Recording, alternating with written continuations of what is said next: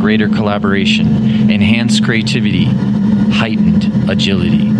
Welcome to Agile and Beyond, a podcast for agile enthusiasts, design thinkers, team builders, and organization designers. With practitioners and thinkers, we explore the future of work, the evolutions in leadership mindset, and the revolutions in the human-centered innovation around experience and purpose.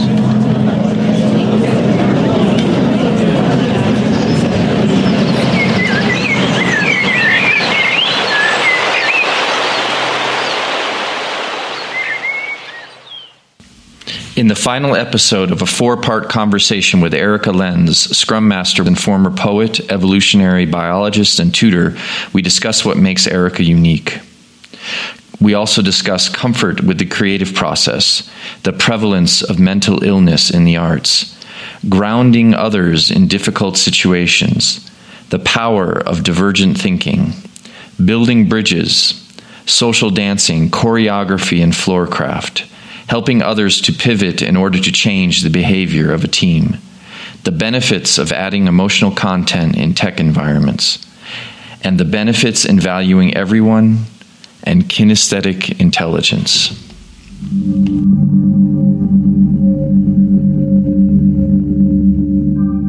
Okay, so back to philosophical musings. Oh yeah, so I have a German friend. He lives in Qingdao, China, and he was a really good friend of mine when I lived there. And he's a brilliant person, an entrepreneur, one of the most creative people I've ever met. And so I would just love hanging out with him because my mind would go a million directions when I'm hanging out with him. And when I told him about the idea, he used to be an investment banker and worked on Wall Street and worked in London, and then he ended up moving to China, and I think he's running some investment funds there, but he's also starting up some business. Has a lot of fun. And when I told him my idea that I'm doing this podcast for Agile practitioner, I'm going to interview Agile practitioners and design thinkers and team builders and organization designers and people wanting to change the world and this sort of thing, he said, don't ask them about Agile. That's boring. He said, if you're going to talk to bankers, don't talk to bankers about finance. Who wants to listen to that? If you want to talk to bankers and make it interesting, you ask them about politics or you ask them about philosophy. Absolutely. And so I like that. So what do you want to know?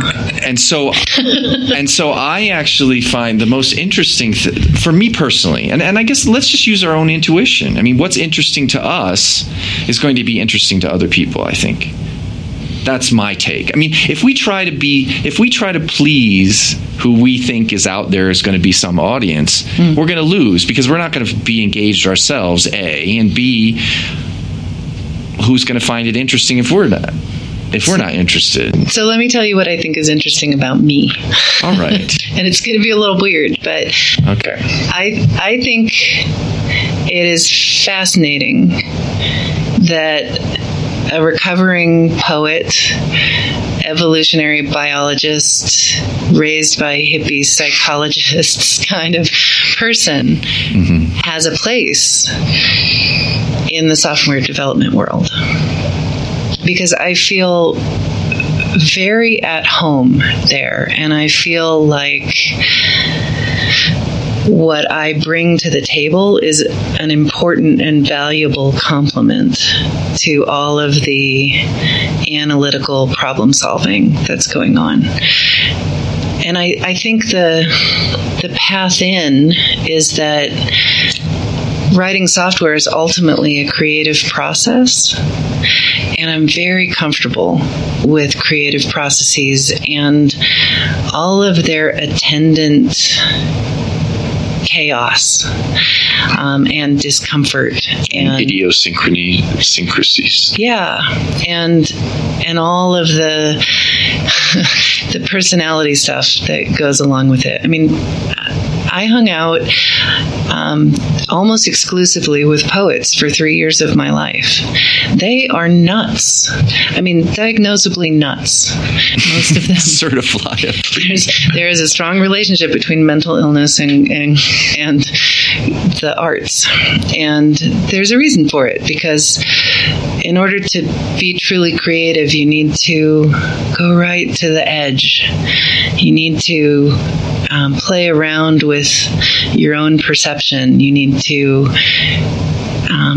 kill your own darlings, so to speak. And it's an intense process. So since I'm a survivor of that, and I understand it and I'm comfortable with it, I feel like I can be in the room with a team of people who maybe aren't as comfortable with some of the difficulties around being really creative. And I can be a sort of grounding mechanism, because I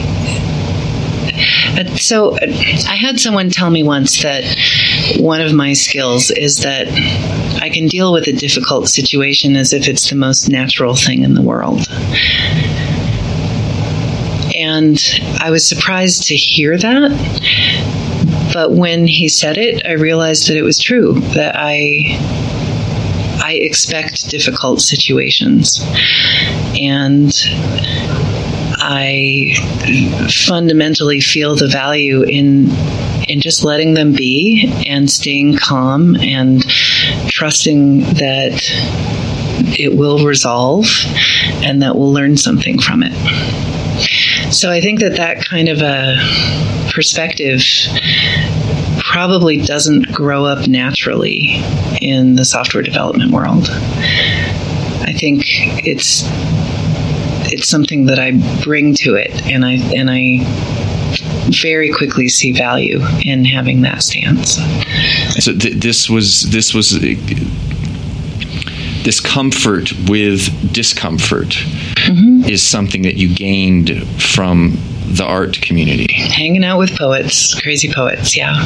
And also having lots of discussions about psychology at the dinner table.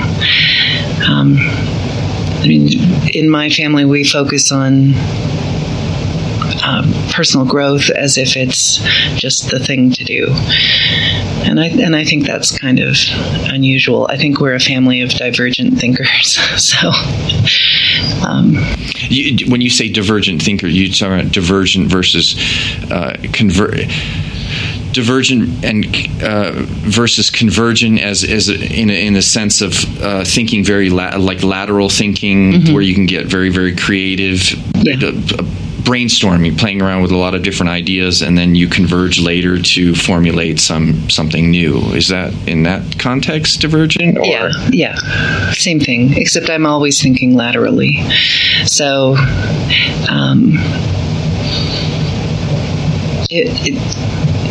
it makes it easy for me to see 5 perspectives at once and value them all and see the commonalities between them, so I can help a team converge if they're not seeing the commonalities. If for some reason or another they're stuck in their relative positions, I can help build bridges.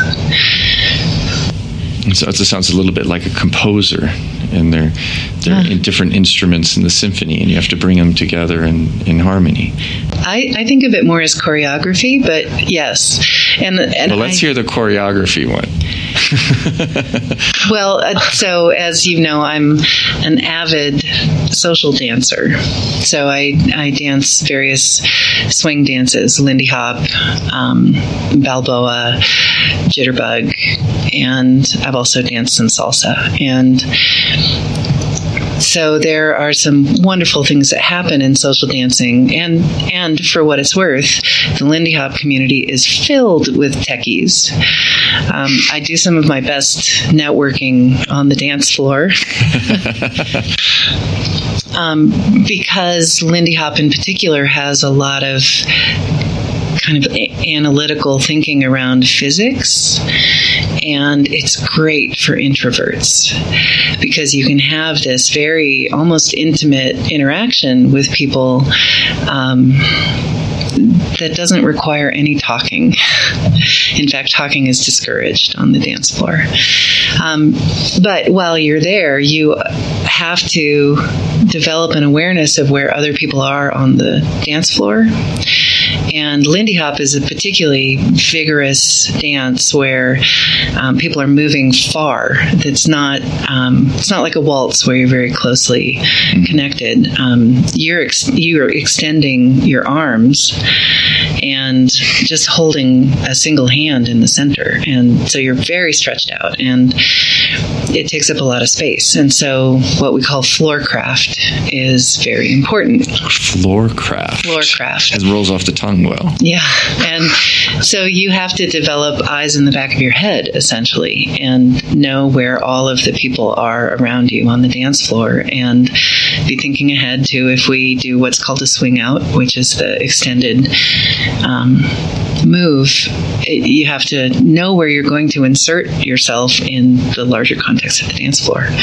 So I have a very kinesthetic experience around a particular kind of choreography. I mean, that's more improvisational choreography, but I think of working with teams as a sort of choreography. You let people improvise, but you also help them be aware of where other people are on the dance floor and how they need to work effectively with other people, how they need to dance effectively with other people.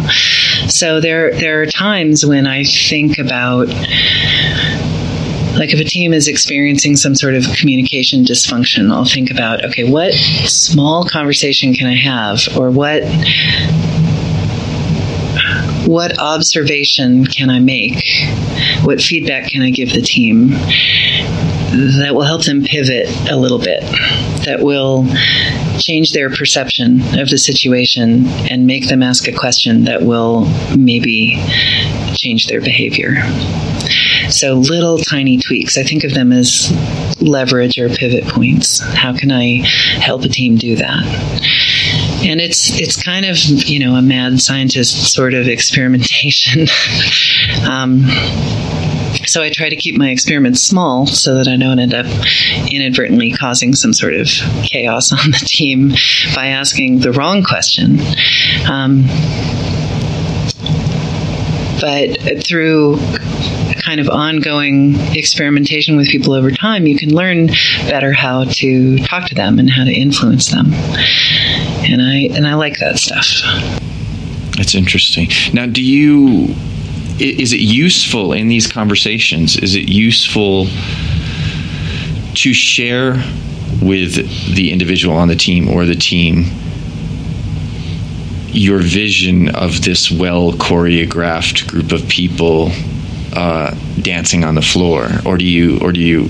Yeah, sometimes I talk about it. You can use metaphors to help people kind of grok it in an instant.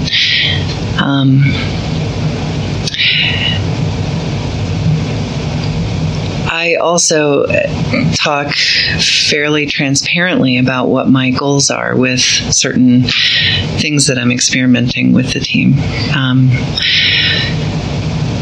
For instance, I might say to the team in a retro that I've noticed that they've had some trouble communicating around a particular story or a particular set of work, and that I have brought them an exercise that I would like them to try.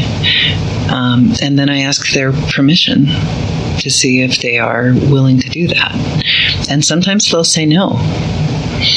And I'm learning to be okay with that.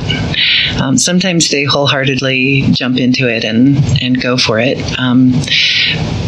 But if they say no, what that generally means is that they know there's discomfort there and they're not quite ready to dive into it.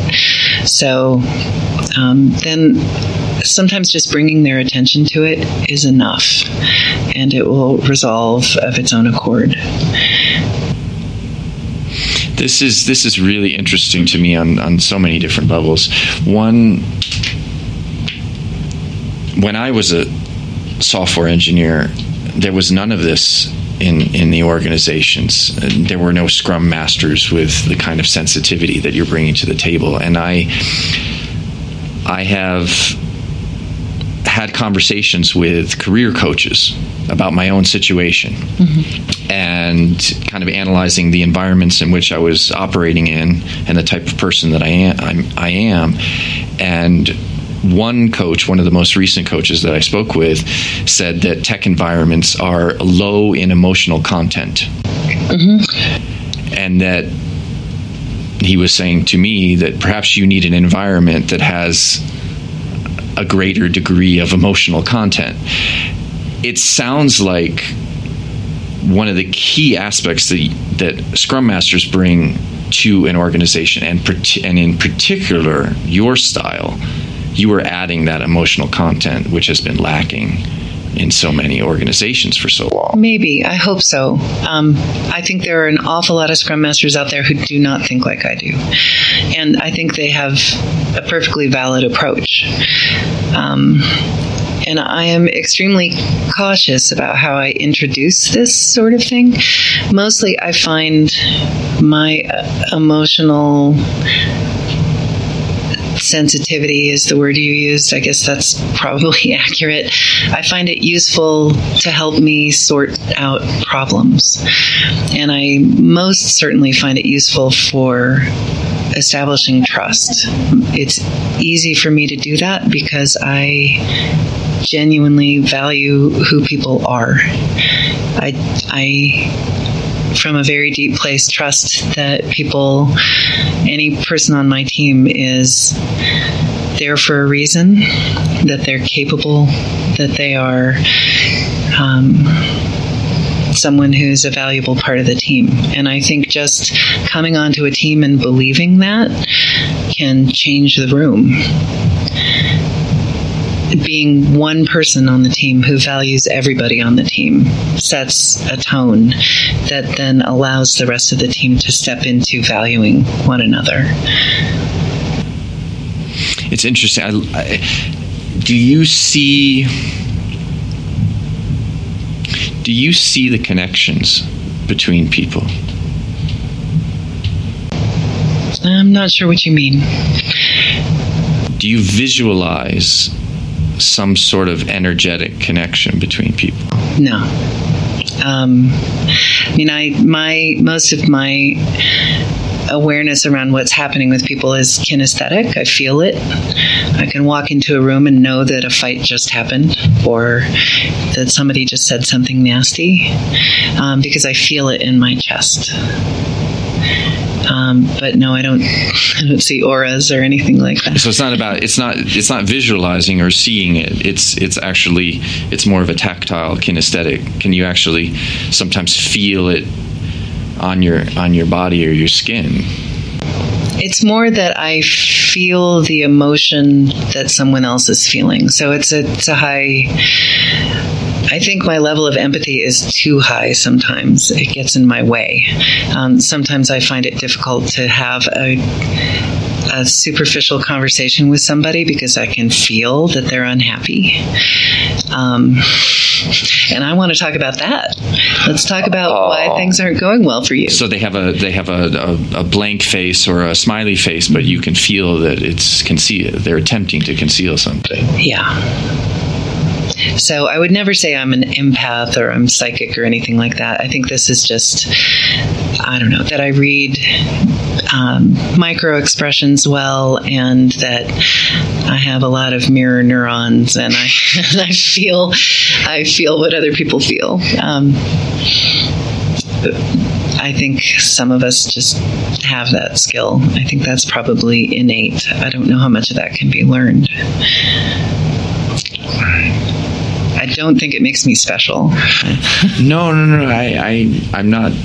Did I say anything? No, it's visualizing energy, and I think. No, well, maybe that's what I was seeing, and so I was wondering if that's what you were, because the way you were painting the story with the different people on the team, I guess I'm a more of a visual person. So I was assuming that you may have seen what I was seeing. Oh, okay. Like, there's these two are being attracted to each other. Oh, sort of like magnetic lines, or these two are being repelled from each other. Oh, so you're drawing a picture in your head about it. Yeah. Okay. I guess, yeah, sort of these are dots and these represent the team, and there's a circle around the team, and these are a unified group, or something of that nature. Okay. I don't know. It's just, I was just wondering if that's what you were seeing, but you feel it. Yeah. It's a little boo-boo, I guess. Yeah.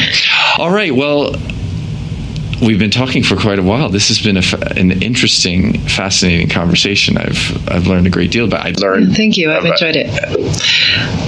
Well, I'd love to have you back on. And how can people get a hold of you or find you on the web if you would like them to? I'm happy for people to contact me. I guess LinkedIn is maybe best. I do have a website, but it's old and I'm not maintaining it. So don't go there. It's ugly. So LinkedIn is fine. Erica with a K, Lenz, Lenz. All right. Well, thank you very much, Erica. Thanks. It was really nice having you. Nice to be here. This completes the fourth and final episode of a conversation with Erica Lenz. You can connect with Erica, that's with a K, Lenz, on LinkedIn, or catch her tweets at Erica_L_Lenz. Stay tuned for this upcoming episode. The second millennial call was great fun, with 4 millennials, including one in India and my co-host Garrett Penna in Belgium. We explored what the next generation finds attractive and healthy in workplace cultures and organizations. As some of you may have already noticed, agileandbeyond.co, that's .co, is currently under construction. Once it goes live in several days, please visit and subscribe to the Agile and Beyond newsletter. Thank you.